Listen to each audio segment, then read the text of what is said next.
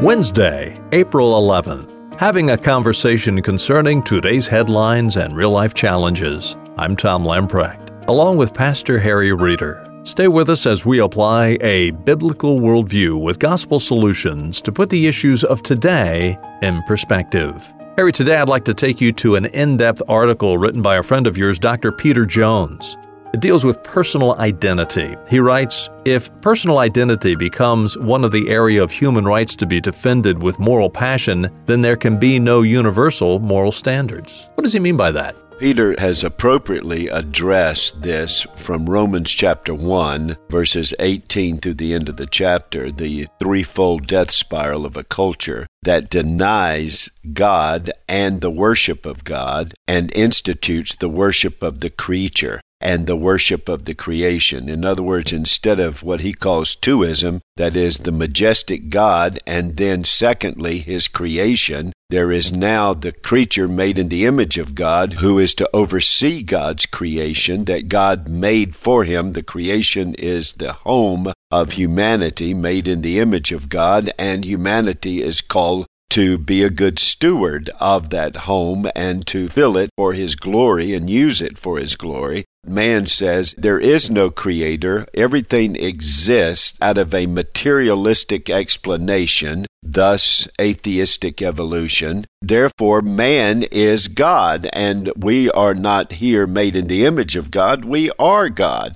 And he makes the point whenever that happens, there is a downward spiral. Today, it is the universally acclaimed right of personal identity. I am who I say I am.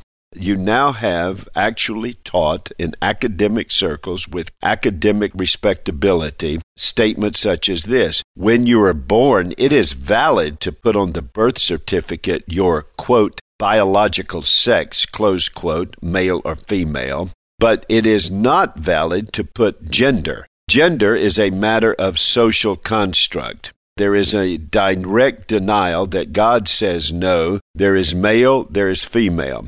Now, do we want socially attached directives to define gender? No, but we do want the Word of God that reveals to us we are made in the image of God, and to image God requires male and female, and there is something distinctive about male and female and distinctive about how you live out your masculinity and your femininity in life and the three spheres of life, the civil arena of life, the sacred arena of life of church, and the foundational arena of life, which is marriage and family. There is a denial of that. It says, yes, there is a biological sex, but gender is a social construct, and it awaits the person's identification of their gender. That is, you personally identify. It was very interesting, if you remember the young lady, the president of a black organization, an African-American organization in the state of Washington, who claimed that she was African-American, but we found out that was cosmetic. The reality is she is not, and her family spoke up. And then the outcry from the academic circles, well, yes, she is African-American if she identifies African-American. That now leads to men who say, I identify as a female, winning 100-yard dashes with male testosterone outgunning the hormones of the females in the race. Oh, well, biologically he may be a he, but he identifies as a she. And so you now have chaos in sports and chaos in the military and chaos everywhere in the trans ideology, which is based upon personal identity. Society was based upon premodernity, which is God has revealed truth in creation and in Scripture, and you now function based upon what God has revealed. That is, reason is used on the foundation of revelation. Well, now we have moved to modernity, which says, no, revelation is mythological, and man's reason is the foundation of life, and that's modernity. It was captured most clearly by Descartes, who said, I think, therefore I am. Up until then, it was, I am. God has revealed I am made in the image of God. Being made in the image of God, I can communicate and think. So up until Descartes, academia was built upon I am, therefore I can think.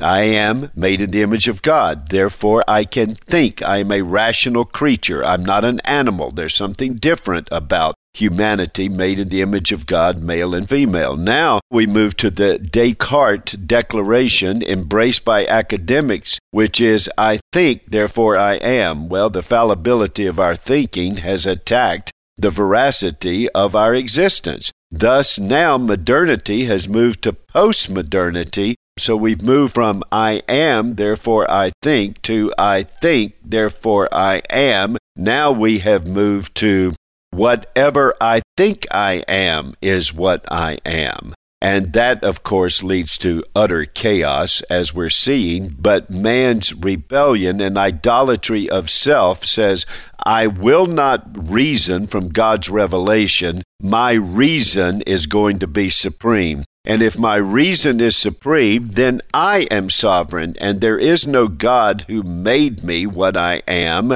I am what I think I am, and whatever I think I am, I must be treated that way in society. So if I say I'm an African American, but I'm Caucasian, it doesn't matter. You have to treat me that way because that's what I think I am. And that's where the trans ideology has extended into the gender confusion arena. And so instead of seeing gender confusion as an adolescent issue, it has now become a cause celeb, whereby these are not people confused. These are people telling you who they really are inside of themselves. And you go back and say, well, if you go inside of themselves and we take the DNA out, guess what? They're a male. They're a female. That's who they are. You dig them up after they die, 500 years, do a bone test. They're going to say, that was a man, that was a woman.